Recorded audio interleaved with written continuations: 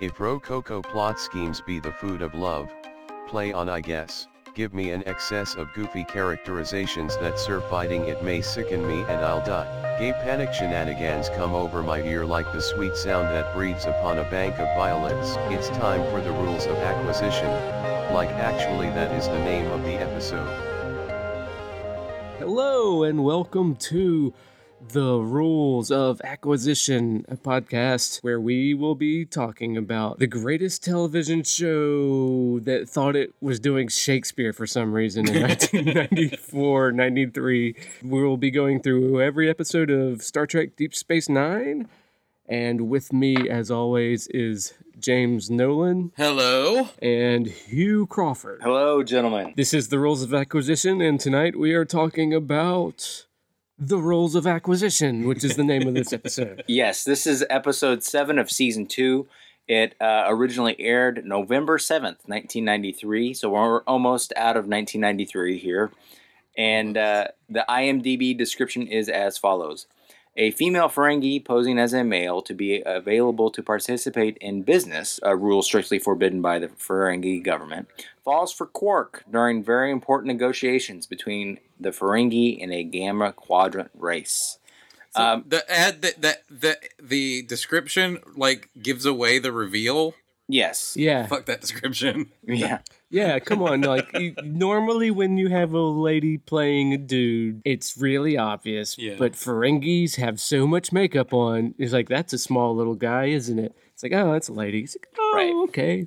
Some people might have been fooled by that. Yeah. Real quick, the IMDb has plot keywords for every episode, and I'm going to read off this week's plot keywords according to IMDb. Okay. First one is wine, negotiation, game, 24th century, and butt slap. Butt slap is a 24th century butt slap. yes.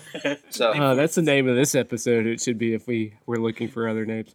The But this is 24th our century butt slap. 24th century butt slap. yeah. But this is our titular episode. Yes. We also rules- get an avalanche of rules of acquisitions. Mhm. I feel like we've gotten way more than we've gotten in any other episode so far. I'm going to come clean right off the bat, guys. I was not feeling this episode at all. This is probably my third time seeing this episode. And I'm just thinking that maybe I'm not here for the Ferengi, you know? You're not alone in this. Really? This is, it does not seem to be on record. Michael Piller hates this episode. I think Rick Berman hates this episode, and Ira Stephen Bear is defensive about this episode because he wrote it. Right, of course he is. Because he's a favorite, he's the yeah. Ferengi guy. Yeah. So, It's not my favorite episode either, honestly. Every school-age child knows that Ira Stephen Bear probably could have wrote this episode because he's the Ferengi guy, right? yeah, Right. Yes. You go to any playground across America, and they all know that. Yeah, kids love Ira Stephen Bear. They love him. And objectivism for some reason. I don't know Yeah, why. objectivism. Yeah. There's more objectivism in this. I was in this episode for 35 minutes. Really? I was out at the opening scene at the. Now, what is that game that they're playing? Tonga. Tongo, is it? Yes. Sorry, James. Is it because we were in a production of Twelfth Night when we were in high school? It may have been me and Wade were in a production of 12th Night. Is basically this is a function of 12. This is Star Trek 12th Night. No, what I like. Okay. What I like about it, and what I was hooked about it for 35 minutes, and then it lost me. I got off the hook. They took too long to reel me in on this. But the whole because it's a third act calamity, this episode. What I like most, or no, I'm not gonna say most. What I like sometimes that Star Trek can do is it can show extreme quirks of alien races and sort of highlight them by interweaving them through familiar scenario. And so for the most of this episode, it's actually a pretty legitimate falling in love story between It telegraphs that. Yeah, it telegraphs it. It was kind of very demonstrative with trying to be Twelfth Night. Yeah. And just kind of and we're talking in these big kind of... And 12th Night's a Shakespeare play where a underling dresses up, a female dresses up like the underling of a duke or something, a male, as they go to execute war, and she becomes so useful to him that he starts bonding with her, small a attracted to her, at least to him, what he thinks is his male steward or something. And then, you know, a love story is developing. Right. Total homoeroticism until he realizes that she's a lady. And then you get a big gay panic scene. And then it, like, yeah. So, like, and this is falls beat for beat for that. Yeah. But what I felt was that I liked watching Quark be vulnerable through his machinations, because we've often talked about how exhausting being Quark has to be. Mm-hmm. To do all of this kind of stuff. And this show kind of did like the behind the curtains thing, because he finally has someone that he can trust. So it's like he's going and he's like, "Oh my God, you're totally right. I'm totally screwed. You see all of the neurosis and not the slick maneuvering. I was liking all this. It was ultimately for naught. Like, this show sucks balls by the end of it. But it was just a lump of shit. But like for a while there, I was like, where are they going with this? This could be super interesting. You almost made me start laughing like the Negus, like My Dinner with Andre. My Dinner with Zach. Does he laugh like that in My Dinner with Andre? No. No. I imagine not. I still haven't seen that movie. What's wrong with me? He does say inconceivable. Does he? Yeah, he says inconceivable in... Yeah, because My Dinner with Andre was made like 6 years before Princess Bride. Yeah, no, he says it. Wait, and then I thought you meant he said it in No, this. he says inconceivable in My Dinner with Andre. Okay, yes. Well, no, he doesn't say it in The Rules of Acquisition. He does not. No. Okay, because I would have remembered that. Yeah, but yeah, sorry. Yeah. Also, I didn't realize that the punk rock Ronald Reagan is Al from The Naked Gun. The guy whose head you never see? The guy who's so tall you never see his head. Yeah. Oh, that makes it. Punk rock Ronald Reagan. I just now figured out you're talking about Zach's assistant. Yes. From that last episode we did where with the Negas, you didn't catch us laughing about that either? Right, that's right.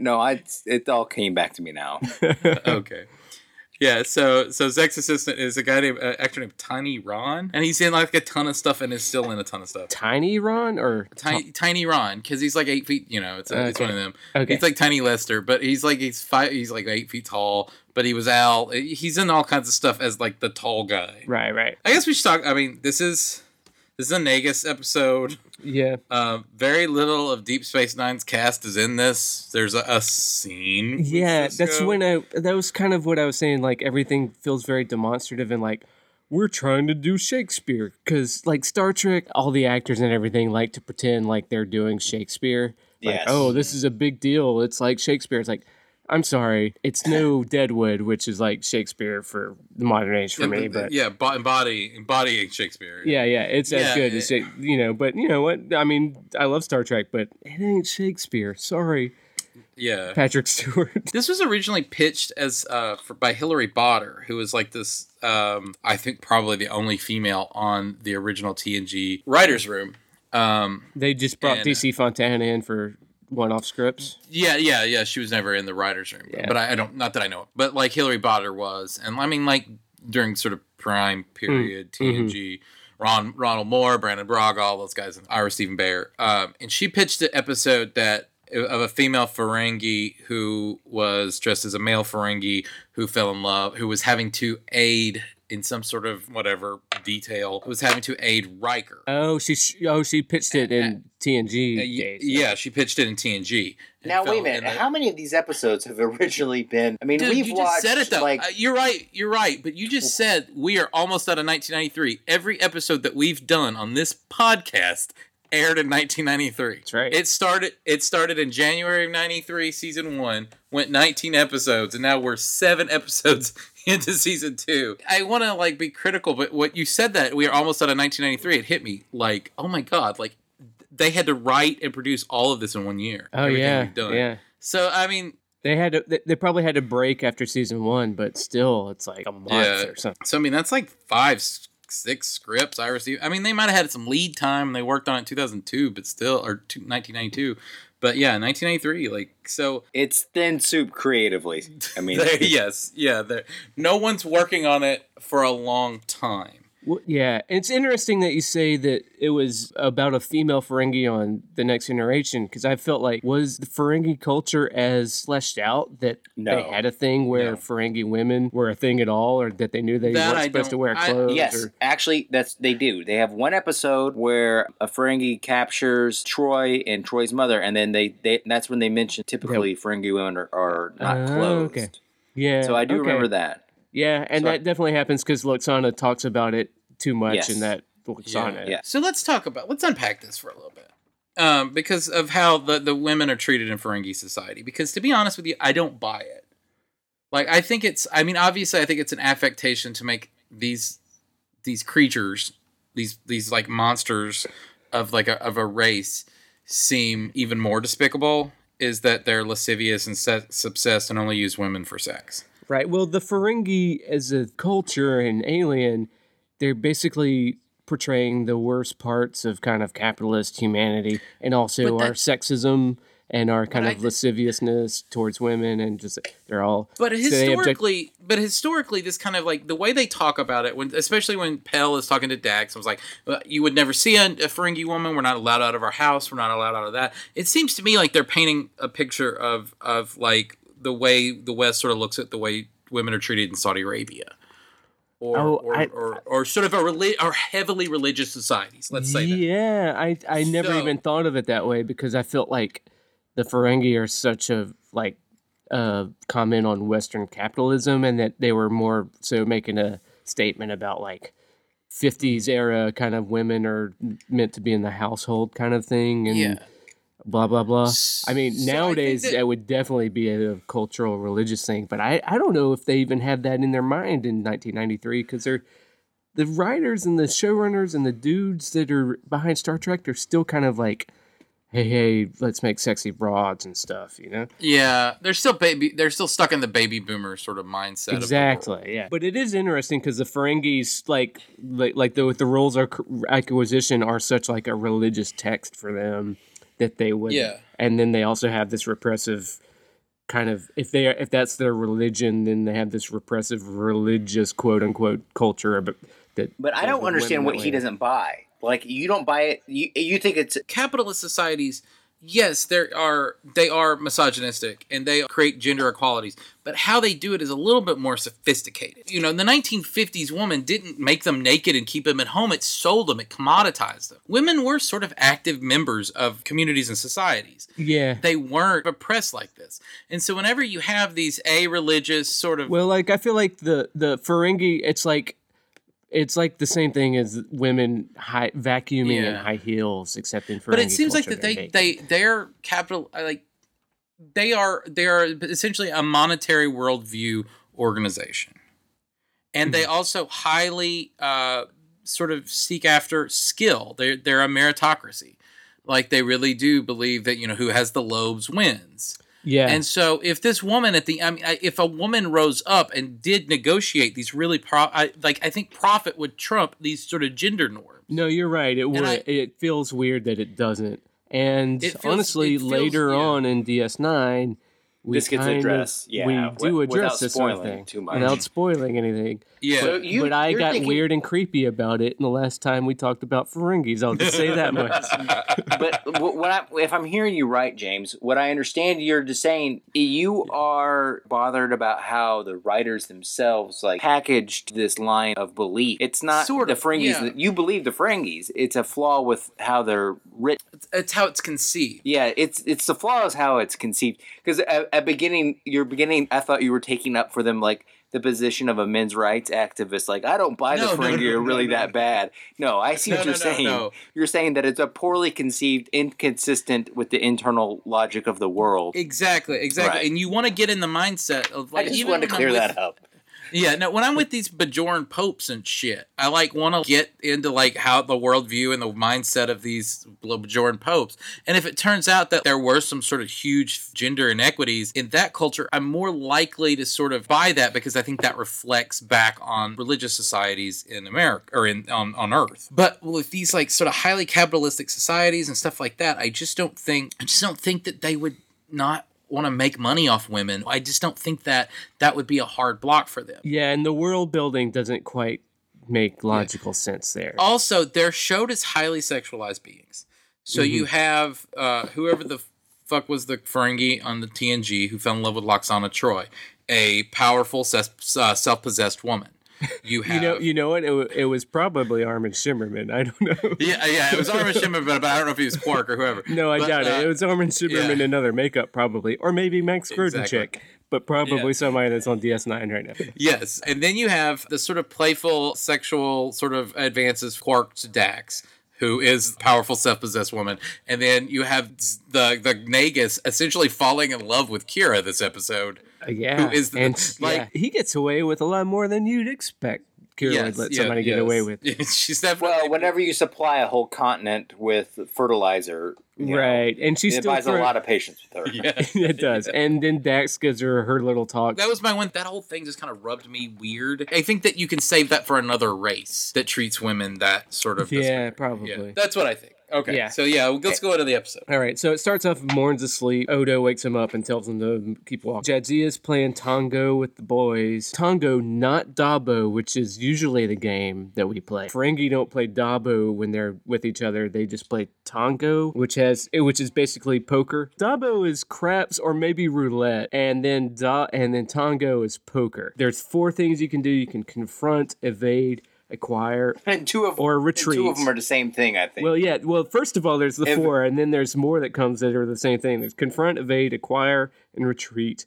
And then later on, for some reason, risk. The risk is 5. The purchase is 3. You can sell at 8, but purchase and sell are the same thing. I don't know. It's like they don't know the rules. Buy low and sell high. It's like a stock. It's like a stock buying. And those aren't bars of latinum they're playing with. They're strips of latinum, right? Yeah. Because there's like 40 in those cups, and I was like, "Are you telling me that the NoJ Consortium sold a land for 5 of those things?" Somewhere if you want to be a big nerd about it and go on Memory Alpha, there's a breakdown of strips versus bars versus something else of latinum. And then Pell comes up and talks to Quark about Gramillion sand peas instead of low carb beans, and they make you thirsty so he can sell more drinks. But at the beginning of 12th Night, I'm trying to remember, or is this just me talking out of my ass? Is there something about them putting a pearl in the drinks? Oh, I don't remember. I feel like maybe there is. I don't remember. Because we were in this play when I was in 10th grade and you were in 11th grade, over 15 years ago. Or it was well more than 15 years. Yeah, I think Deep Space 20 Nine. Years, buddy. It was Deep Space Nine was still on the air. Let's just put it that way. Yeah, it was not that deep. Yeah, yeah. But anyways, I feel like there's a thing where they do like if music be the fruit of love, play on that maybe he puts a pearl in the wine or whatever. Any Shakespeare scholars that are listening want to tell me I'm full of shit. I think that this was probably texturally pretty close to 12th Night. Yeah, to the beats of 12th Night. That's why I thought of it as like, and it would be the kind of thing that they. I think that Pell is clearly a woman. Mm-hmm. Like I think I noticed that pretty early on. That the actress is played by a woman, but I didn't know if the story was going there. Okay. Like as the relationship, like I sort of noticed it as their relationship as her nurturing sort of. Relationship. It gets very much like what? Okay. Yeah, but I think even in this pre-credit scene, I'm just kind of like, is she supposed to be a woman? Because if not, this is interesting. Yeah, I wasn't sure if it was a woman or just like another kid, like Aaron Eisenberg. Aaron Eisenberg is, a very short. He's not a kid in this show. No, that's why I didn't notice. I didn't call him a kid, but he's a very, he's very short and small as a person. So I was like, oh, did they get another one of them? Yeah, it's almost a meet cute. Like kind of, except Pell's been working at the bar for a while. Yeah, but I get the feeling that like Quark hasn't noticed him. No, yeah. And Rom obviously hates him because Rom is like bizarro Ferengi. He doesn't understand smart people and right. Sort of drawn to dumb people. So. Yeah, it's the kind of thing. Okay, this is a game after the bar closes. We let the Ferengi play, and then also Dax. 59th rule: free advice is seldom cheap. The 22nd rule: a wise man can hear profit in the wind. And the 33rd rule: once the Nagus calls in on subspace, his personal frequency, his bat phone, if you will, and that it never hurts to suck up to the boss. Just yeah. I feel the need to talk about every role of acquisition because our fucking podcast is called that. We should, yeah. We actually get a half of one too. that I think just dangles for the rest of the show. Oh, It's that comes unfinished. up later. Yeah. Oh, Yeah, the don't think I sleep didn't is- write that down. Oh, okay. So yeah, and you have Dax in this scene. Dax seems kind of cool. Like this is the start of the Dax that I remembered. Yeah, You know, yeah. it seems like I've said that 3 times now on the show. Yeah, But this is we're getting another there. restart of the Dax that I remember. Just sort of like a woman who's of interests. Yeah. Like she lives life, and she's gambling with Ferengi and doing this, and I think later on they even use her as like sort of a little bit of a defense of Ferengi culture. Oh yeah, Here. yeah, totally. They're That especially it's that kind of Star Trek eidetic Yeah. philosophy. Like we have to respect everybody, you know. But does it in a way that's not assholish and condescending. Right, like, right. Now we have to respect all cultures. It's Exactly, yeah, like, no, I they're- know you want to think they're assholes, but she's actually like, no, like you go in and see what's fucking cool. Like, I mean, you get this feeling that she's like a woman who's like rolling craps in the alleyways, surfing with surfing Huntington, you know, like she's doing all of the fun stuff. She's drinking deep from life, and that's fun to watch. Right, Even right. if it's poorly written and poorly acted. Yeah, I was gonna say, like- she's not even that in this episode, but like She's fine, but at times I was like, as I was watching her, it's like, oh, this is Dex I like, and then but in the back of my mind, I'm still thinking, you know, I could imagine another actor doing it Yeah. where I liked it a little bit more, but yeah, and I actually in 2 scenes later, and I don't know if we want to go on this like sort of chronologically or just 2 scenes later, she's having a conversation with Pell, Mhm. and Oh, yeah, basically the- she's trying I to let Pell noticed. know. Yeah, I know you're in love. She's saying you're clearly in love with Quark. yeah. And Pell's just like, fuck it, you know, like she doesn't even try to like hide it. She goes, I know, and he doesn't even know I'm a woman. And she goes, you're a woman? Yeah, that was the best part of the whole episode because it was an acknowledgement of feelings without gay panic. Yeah, that Yeah, and it was us. was. It was a tacit acceptance that maybe homosexuality existed. yeah, in the show. that's what I was gonna Or say. Yeah, in the- that's what I in- in liked the about culture. that reveal. Like, oh, I know that you're in love with Quark, and that's totally fine. The surprising fact is that you're not gay. Like, Yeah, like oh, you're not Yeah, a yeah. dude. And so that was like at the end of the day, I'm not totally sure if that was a performance decision or did everyone in the show, including Terry Farrell, mean for that inference to be made from her line reading. I think or so not? because the next line is I'm gonna the go ahead next and line think is so, I've yeah. never met a Ferengi female. So I think Yeah, whoever that's true. wrote the script knew that it was a big deal that we've never seen a female Ferengi and that's a reveal. and that the show has never had a homosexual. Right. But they want to be the kind of show. I feel like that wasn't part of the script writer's conceit. You think it wasn't? concept. I don't think so. So that's what I'm saying, because I think that they're saying that, oh, it's totally like what the inference is, it's totally acceptable to be homosexual, at least in her eyes and probably in the Federation's eyes. You've just not ever seen that on the show. Mhm. Now we know that It's like the Star Trek show that's going to come out next year or this year, when you know the CBS Star Trek show, it's homosexuality is going to be cool in that show. Well, But yeah, it- the showrunner is gay. yeah, well, yeah, I but mean, not just that, but like like society is cool with that Exactly, to the point yeah, where yeah. it would show that. You just go back to 1993 and right. like I feel like the people behind the show were probably cool with it too. They're just and like, knew that Star Trek would be cool with it, but they and the Star Trek would be cool with it, but at the same time, but it's a love that dare they're- not speak its name. and also probably none of the writers are gay. It's a bunch of straight white dudes Mm-hmm. that have grown up kind of for the most, probably a lot of the ways that I was in the '90s. Like I'm fine with gay people, but I've still got a lot of this kind of Hang-ups. know it.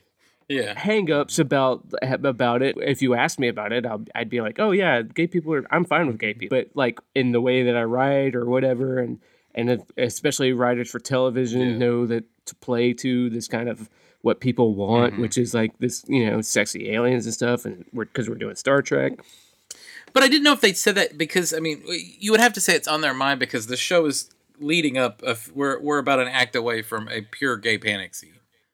right. Like and then Oh, I think yeah, we yeah. should just and- go and so- and like basically talking about the Deal. storyline. They're thrown together to make these negotiations, and with the funniest looking alien okay, race. I want to talk about that just for a minute Oh, because let me that ta- was a complete Yeah, throwback me to too. the 1960s makeup of the aliens on the show, Uh-huh. I wanted to say the same thing. That felt like classic '60s and I hated aliens it, but that's just me. makeup. I did too. No, everybody else did. Pillar did too. Like I don't know who liked it. Everyone that I was reading all of these different critical things of the show. It had to be a budget. Everyone that was involved with it hated. They must have gotten a deal on grease paint. And that was. I mean, couldn't they just make some other fucking I don't know? I mean, everybody else has some various form of latex minge on their face. Can't they do that? That's what I was thinking. It's like they've already got a number of Ferengis in this episode. Yeah, maybe they blew their makeup budget, so now all they have. You know what would have been funny paint. is if they just had a race of people in the Gamma Quadrant whose skin was reflected by refracted the light, so they were invisible, and so then you just had an alien walk in with goggles hung up by fishing wire and then voices. That would have been great. That's what they should have done. I mean, if their makeup budget was so low they couldn't even pay to cover the whole body in makeup. Well, not only that, yeah, and I got the feeling because I can't tell because their chests are open and they're very muscular, both the male and the female. I couldn't tell if that was a fake. I've always felt that Ricardo Montalban's chest in Wrath of Khan is a plastic. Was a prosthetic? Yes, like a rubber chest. But and I was trying to tell if it was that or if this was actually built dudes. And then they started acting, and I was like, they just went to somebody's gym with $20 in their hand and say who wants to be in Deep Space Nine. And the gym people said, "What? A Deep Space what?" It's Star Trek. It's $20 and it's Star Trek. Come on with me. The thing that made me think of is the Docai were clearly total 60s makeup. Yep. And it also reminded me of being a theater major. It totally reminded me of this stage production I had to watch in college, Taming of the Shrew, where they had, what's his name? The fucking Beastmaster as the lead from Taming of the Shrew. And it just struck me as just the aesthetic looked just like him from that. Hold on. Was he dressed as the Beastmaster while doing Taming of the Shrew? No, but he was dressed in vests and stuff, and he did a bunch of look at me being strong, and they probably had him with his shirt off for a little bit. It was a Lorenzo Lamas kind of casting choice for... But no, the guy from Beastmaster is actually a great Shakespearean actor. Oh, is he? Oh, yeah. I should know his name right now. Okay, so he was up to the task. Yeah. He got cast in Beastmaster because he was a famous... Because I was picturing Kevin Sorbo's Taming of the Shrew. No. Oh, okay. So where are we in the plot here? So they're thrown together for these negotiations in the Gamma Quadrant, and the lady Ferengi comes clean with kisses Quark, and Quark does not know. Yeah. And then it happened one night type scenario. Yeah, right. They've traveled to the Gamma Quadrant to buy tulip berry wine because the Nagus has this thing that he's trying to do, and then Pell keeps saying he knows something that you don't. He's got an angle. And then Quark is kind of an idiot. He's like, the Nagus likes me. I'm going to make a bunch of money. And she keeps putting up, no, there's got to be an angle. And they don't know till they get to the Gamma Quadrant. They meet all these stupid-ass makeup aliens, the Docai. And then Quark throws a barrel and still doesn't sell anything or whatever. Then they go to a bed. Well, she's at some point, I almost think, she was trying to get him to drink Tullaberry wine. Right. Oh, because it was almost like she was trying to roofie him. Right. Well, when they get to the room, she's like, oh my God, Quark's like, I'm taking off my clothes. I'm getting ready for bed. And she knows and she's scratching her ears or something because she can't sleep in that stuff, I guess was the implication. And she was just totally uncomfortable. Yeah, because Bajoran women have very small lobes, and then it's obvious. The reason they go there is because the 48th rule of acquisition, the bigger the smile, the bigger the knife. That's how Quark knows that the Nagus is probably setting them up for something. They go there. She's freaking out because he's going to bed and taking off his clothes and stuff. And then she's like, here, drink this wine. And then she jumps on top of him. And kisses him and while on top of him on the bed. It looks like she just kind of throws her. It's poorly blocked, right? Yeah. The kiss is kind of... Is she just falling over him or is she trying to get on top of him? You don't know because it's the poorly blocked. And so then Red Sonja of the Docai comes in and is totally cool with this. She's like, it's fine. Yeah, she's like, that's cool, dude. I mean, I don't want to get involved. She was like, I'll come back in the morning. Yeah, you look busy. Obvious Quark is in full gay panic. I mean, and I don't want to say it's gay panic. It's just, a dude kissed him. It was weird. We would all freak out, but there was that, and then the woman, the Pell, was nervous, and so they... Yeah, the 21st rule is away. Never place friendship above profit, because whatever, and then before they try to go to sleep, the 103rd rule is sleep can interfere ... and then gay panic. Probably with profit. Yeah, yeah, presumably. Yeah. But yeah, gay panic. So then they bring a woman back in, and she's like, I know you're trying to be like the Robert Mondavi of the Gamma Quadrant, but we don't even have 100,000 barrels of Tula berries. You're going to have to talk to somebody else. And then they're basically, and then she says, you're going to have to talk to the Dominion. The Dominion. The Dominion. Bum, bum, and then she's like, that's fine. And then she's like, let me leave you two fellas alone. And then she walks out. Yes, so everything that's written about this only reason this episode's noted is that it's the first episode where they say the word Dominion. Which is a big that's deal. In the context of the overall history, it's noted for that. Yeah, exactly. I'm sure it didn't win any GLAAD awards. No. Quark is... So, like, Armin Shimmerman, at some point I read somewhere, was like proud that the Ferengi were the one that discovered the Dominion for some reason. Yes, he's proud of that. The riskier the road, the greater the profit. Rule. This wasn't 62. a fuck up, by the way. This was a.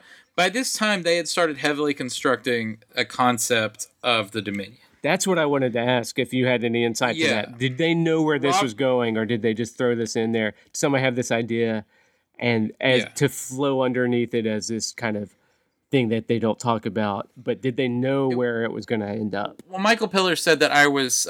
He said we've had essentially 2 Star Trek shows based on exploring unexplored space. And it was pretty clear that we pitched it and everybody was excited with Deep Space Nine that would be it too. You would get into ships and go and explore the Gamma Quadrant. And he was like, but I didn't want that. I wanted the show Deep Space Nine to be something a little bit different. And so I wanted that you actually just butt up against a big bad. And so he started having everybody cook for it. And Michael Piller's taking most of the credit, but it seems like that Robert Hewitt, who is at this time, I think it's his name. Robert Hewitt is at this time a writer on TNG. But he comes up with the idea of giant sort of consortium of bad guys that rule the Gamma Quadrant with an iron fist. That was sort of his thing. And he knew that someone in the process knew that they wanted to introduce them not in an episode of, like, it wouldn't be the Dominion episode. Right. They wanted to do it innocuously, basically. Yeah, they would start, building up this sort of that, every episode someone says something about the Dominion, they talk about the Dominion, and they ramp it up to where the time that you actually do sort of are hit with the Dominion, it's a thing, So, and I think that's well done. I think that's I'm glad that it seems like that was the first time. Mm-hmm. Robert Hewitt Wolf is the writer who came up with the Dominion and sort of the structure of it. And I think he even came up with the idea that, as we discover later on, that it's basically just kind of 3 core alien races at 3 different levels with 3 different functions. Okay. So he developed, but we're not there yet. So no spoiler, but that. I'm curious about that because you say Michael Piller was on board of that, and it was Robert Hewitt. What was Dave? Because Berman. I about said Dave Berman again. Rick Berman. Yeah, Dave Berman. Not the Silver Jews guy. It's the Silver. I don't know what the Silver Jews idea is. Yeah. I would love to see his pitch for Star Trek. I'm just curious about what because Rick Berman is taking it, especially in the movie, took on as the steward of Gene's vision. Uh-huh. And if he fought against any of that stuff because it wasn't Star Trek-y enough, or was he too concerned about getting Voyager going? I think he was concerned about getting Generations going. Oh, right. He was doing movies, so he didn't care. Yeah, so I think that he was too busy fucking up movies to really do much more than just take the producer credit on the shows at this point. I think this is I think that this was they took advantage of a lack of oversight at this point. Yeah, well, good for them. Yeah. So, and I've never, I know I've said really awful things about Ira Steven Behr, but I in general, like, it seems like Michael Piller kind of, was steering the show in the right direction, or was at least interested in making it a unique show. Yeah. And so, and I think that, like I said, that Robert Hewitt Wolf was on TNG's writer's room, and so was Ronald D. Moore and Brandon Braga. I think that you start seeing this sort of talent, like, Ronald D. Moore and Brandon Braga was going to write the finale of TNG and going to write Generations. Hilary Botter was going to go off with Brandon Braga and create Voyager. I think they just I think that Hewitt Wolf was like, well, I'm going to go to Deep Space Nine and I'm going to start working on Deep Space Nine. And when the dust settled, Ronald D. Moore to 2. So I think that you get this is where the good writers start coming in, right? Well, or the ones that cared about the franchise. That's what I've picked up about Voyager. Is it was mainly, I mean, I'm sure they cared about what they were doing, but just listening to Brian Fuller interviews, it was these were the ones that were more just, hey, we're writing a TV show. Yeah, and so I think that that's when you start seeing this sort of positive talent drain from TNG over to Deep Space Nine to help sort of construct the Dominion. So in a very real way, this is sort of the beginning of the show proper. Yeah. I don't think it's a spoiler to say that the Dominion changes everything about this show. Yeah. About what you've seen up to this point. We've already talked. But at this point, it's just a clever ruse that it's pretty simple. That Robert, My Dinner with Andre, was trying to finagle a relationship with the Dominion and using Quark as just the tool to do that. Right. Yeah. He learns that there's a thing called the Karama that he needs to talk to. They go back. Well, him and Pell are gone. Rom has gotten very jealous and ransacks Pell's room. And then they throw, I don't know if this is a thing that I've never noticed about the show before, but the score got really intense when Rom was ransacked. It was something from Raiders of the Lost Ark or something. Yeah, they're really telegraphing scores. Yeah. And it was I've discovered the fucking Ark. And so when he opens that thing and there's the ears, why she has 2 pairs of ears, I guess she just needs 2 pairs because they're... You need a spare. Sure. I've got 2 pairs of shoes. Right. They need 2 pairs so that he can find a pair when she's gone. But whatever. Exactly. Yeah, that's true. That's kind of bullshit. That could be a male who lost his ears in a bad deal. Yeah. He is awful. Just that she's a woman. The scene reveal happens later. So Quark comes back and tells My Dinner with Andre all of this stuff. And My Dinner with Andre is excellent or whatever, and I'm gonna cut off, and inconceivable. And then so Rom pulls Quark aside and goes out of earshot in the center of the camera. That the way that they do a little the pantomime reveal. Yeah. So you don't really know what was said, but you know that Quark finds out that she's a woman and passes out. Right. And does a comedy fall. Right. Then that gets Bashir in the episode. Right, he's got a contract. Because he's got to check him out, yeah. So I think we've gotten everybody. I think O'Brien walked past Tiny Ron once. Tiny Ronald Reagan once. Okay, because you know that when you mentioned that, I was like, wait a minute, has Brian? I didn't see O'Brien at all, but if he got it, Brian briefly walked by Tiny Ron, more to set how tall. Okay. Punk rock Ron Reagan is, and that was it. So everybody's in the show. Everybody's Odo had a scene. Everybody had a scene. Yeah, that scene where Odo has to be put in Rom's shoes to talk about whether or not what he would do if he had a brother. That was one of the highlights of the whole thing. Oh, really? I think so. Because Odo, the look on Odo's face is he's processing the idea of having a family. And this, we're on the precipice of being introduced into more of his storyline. I think that was a very deliberate and well-placed scene. Yeah, that's the second time they've talked about a brother. There's the scene later in The Siege or something where Quark is talking about Rom being gone, and he talks to O'Brien about, you have a brother, were you sad when your brother left? Because Odo isn't buying Quark's bullshit. And then O'Brien's like, yeah, I was. And then Odo buys it.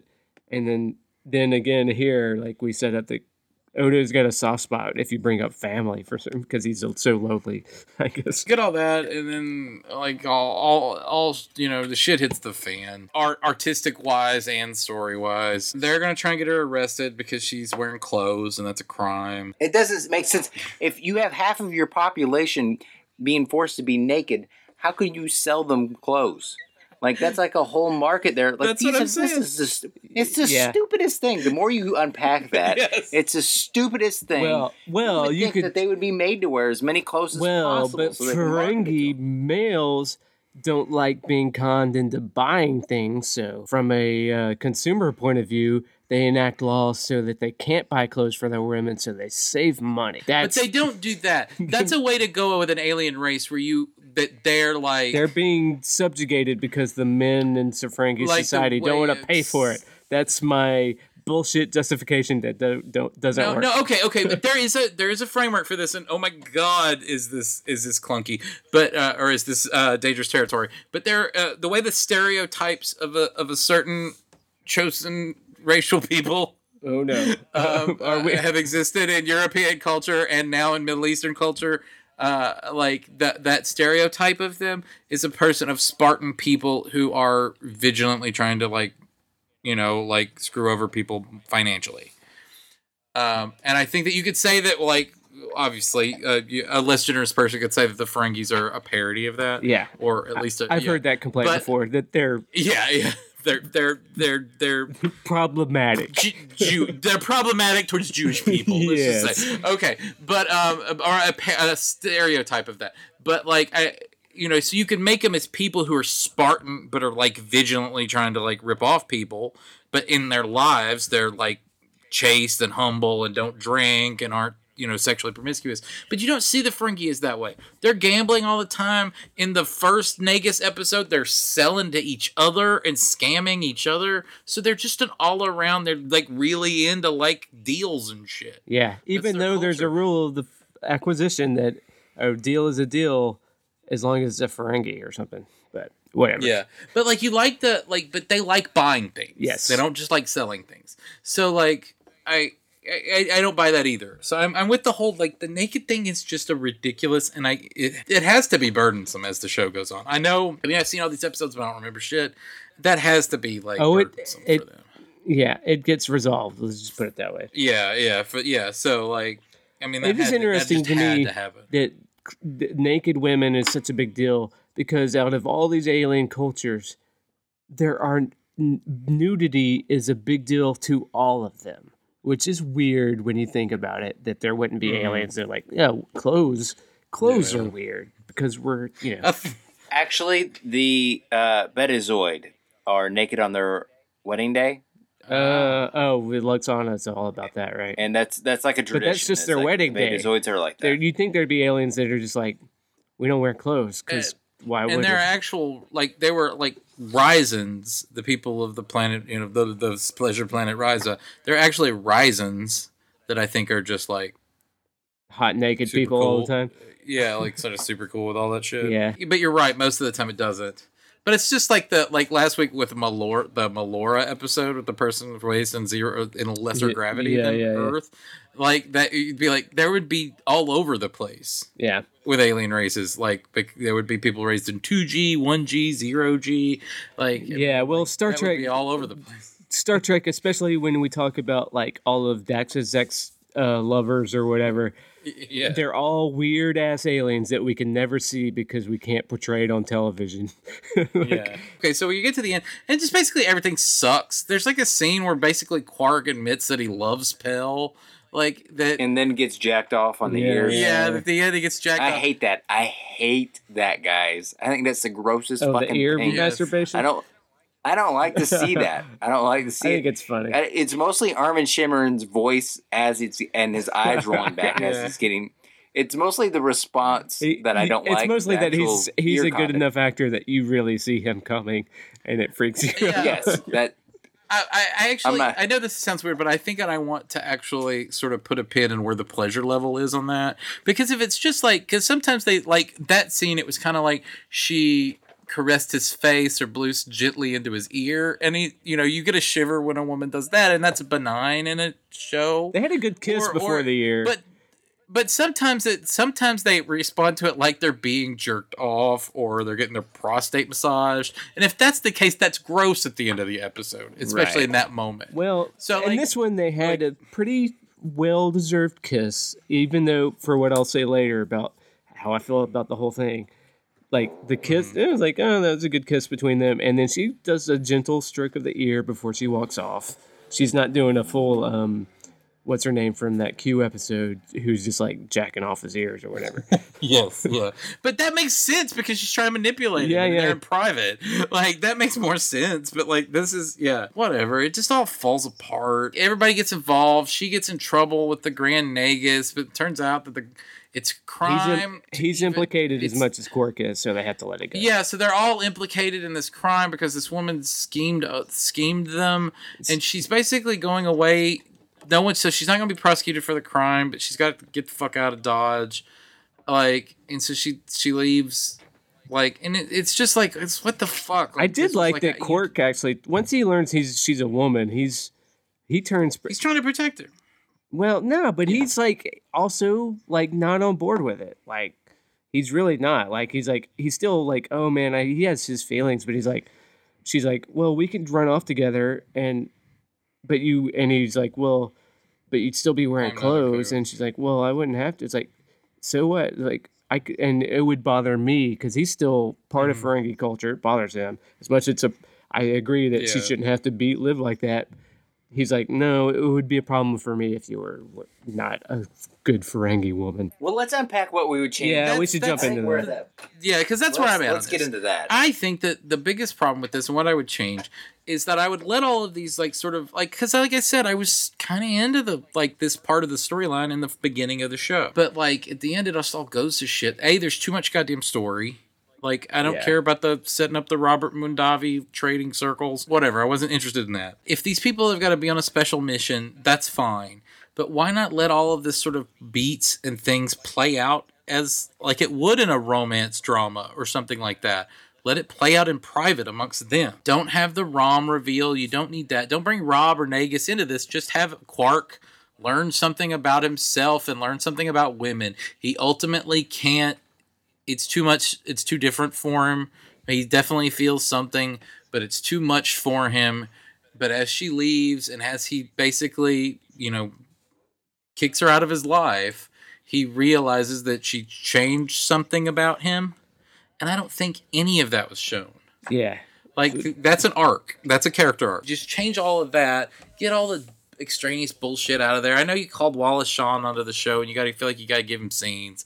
But this is like, I don't know. It was just a mess. Yeah, I mean, I liked Wallace Shawn. I like like as much ass grabbing he got with Kira, which was kind of amazing.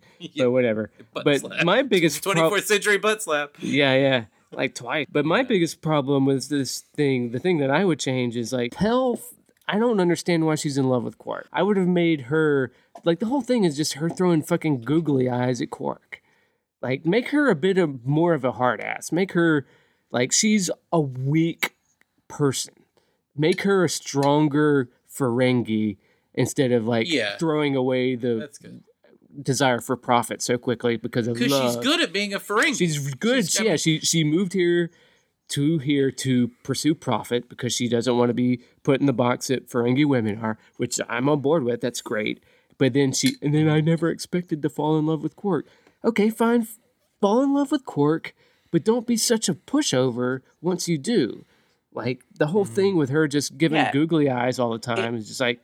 It took guts to get as far as she did. Yeah. So where did the guts go? I mean, I understand it doesn't change who you are. You're still a person of resolve. Right. Like if you could like leave your home world. In disguise. If she were like a more Vash, not the Stampede, but from the Q episode, like if she were more like, I'm all about profit, and that's what I find attractive about Quark because we're the same. We're both cutthroat. What motivates? We're both cutthroat and won't put up with shit. Like I'm not going to give an inch for profit just because I'm in love with Quark. Yeah, like game recognizes game. That's what's attractive and like, about. Is her goal at the beginning of the episode throughout? At the beginning of the episode, is her goal to go and dress up like a man and make it in a man's world, or is she trying to get close to Quark to woo him? And I felt like it started off that she's just trying to make it in a man's world. See, it started off to me she was totally Quark because Quark's a superstar. See, to me it started off she was in love with Quark and was throwing him the peas thing because she was already in love with him. As far as she should have been like, here's this Peds. I'm going to be cutthroat about this deal I'm giving you about the Peds because of that. Even that first rule of acquisition that they talk about in the show, that free advice is seldom cheap. It shouldn't be cheap, but she's still giving that shit away. Like it should be like, yeah, it's not cheap. This is what I want. And then by end of Act 2 of the episode is where she and Quark actually fall in love with each other or whatever. But it's like already a foregone conclusion at the beginning, which is... Oh, you have a little complication in that scene, too, because there's that scene where they're playing Tango with Nagus, and she has an opportunity to take credit. Like, she gets credit from Nagus where Quark isn't. Yeah. And then she reaches out. You could see it like her sort of grab the brass ring there, you know? Right. And even if she still did that, you wait till that point to make her reach out, and she's like, what the fuck am I doing? Yeah. Oh my God, I'm in love with Quark. Yeah. That's a way to reveal it, but not from the whole googly eyes the whole time. I think you guys covered a lot of the ground of the stuff that I hated in the actual episode. I'd probably figure out a way of getting rid of the gay panic. I think that if there's a problem between romance, it's the fact that they're coworkers, and that probably should be a rule. Like, not the fact that they're both male, but the fact that they're coworkers forbids them from being... Like, if that was the taboo, I mean, but that doesn't really fit into the existing story. But I think that would have been an interesting. Well, are you saying that like it would be cool for Ferengis who are not business affiliates, they could be gay together? Yeah, like if Quark was like, "Whoa, we can't." Yeah, why do this. not? Because whoa, we can't do this, because and you they're think not that a religious-driven society. Right. Why couldn't they be? And gay? if all the female Ferengis are restricted to leaving, they can't get away from Ferenginar. Why not have like a Spartan kind of relationship among the male Ferengis that go out in search of profit? They can't get, if all the women are back in the house and they can't be seen, maybe the men, when they're off on throughout the galaxy, make their own relationships because they don't have that recourse. Well, and I guess my whole thing is that you think for a minute there's going to be gay panic, but it's not gay panic. It's rules of acquisition panic. We're breaking a rule by being romantically linked. Well, it's like because we're get and advice. That's more fitting with their advice from a female is basically insider trading. Well, that's it. Yeah, like because that's the way they are in Athens, right? Or in ancient Athens, where they treated women like shit. And they looked at them lowly, and basically just but everything else, all other life and pursuits were to be spent with men, as including love and sex. By and large, the women were just there to clean the house and to make babies. That could be another way that you could look at the Ferengis being so oppressive to women. That could be a culture you would look at, and then like this sort of Spartan gay lifestyle would be kind of cool. I don't think 1993 was ready for that. They weren't ready for these things, man. They weren't ready. Well, guys, the IMDb score. Did you take a look? I did not see spoiled it. for you. 6.5. Okay. Who wants to guess? 6.5 out of 10 for Wade. James, where are you on this?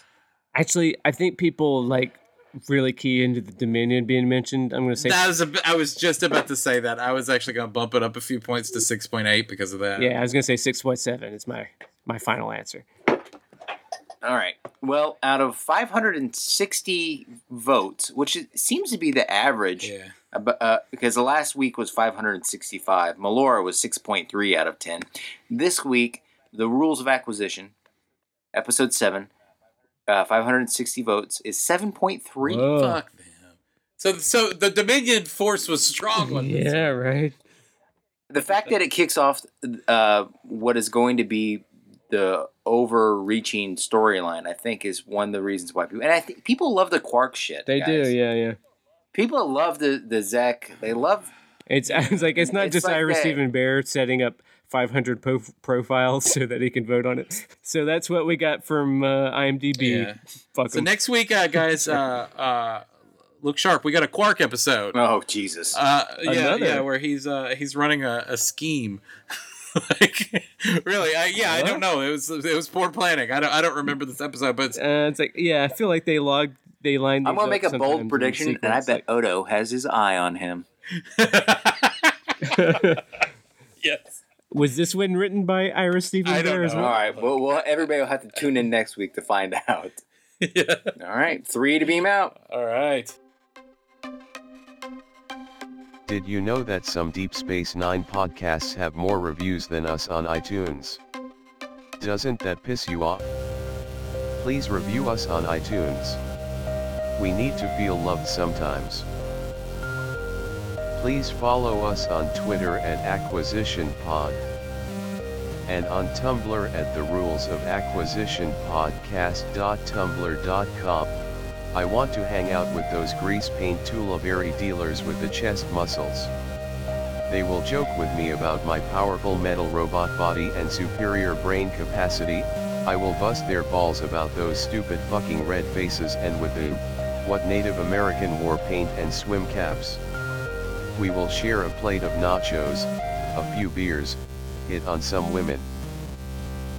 I have no idea where this is going. Why do I tell you these things?